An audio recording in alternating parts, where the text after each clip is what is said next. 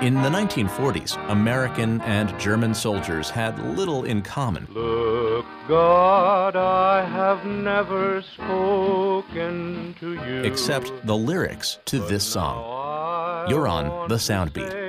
How do you do? The lyrics come from one of the most popular poems of World War II, Francis Angermeyer's Conversion. Denver Darling set it to music for this recording in 1945. It tells the story of a soldier in a foxhole saying his very first prayer. Last night from a shell hole I saw your sky. I figured right then they had told me a lie. On D-Day, a Catholic chaplain found 30 copies of the poem on fallen U.S. soldiers, and translated versions were also found on German soldiers. I'd known they weren't calling a spade a spade. Denver Darling was best known for his patriotic war songs like this one, but his biggest hit was Choo Choo Chiboogie, featured recently on Dancing with the Stars.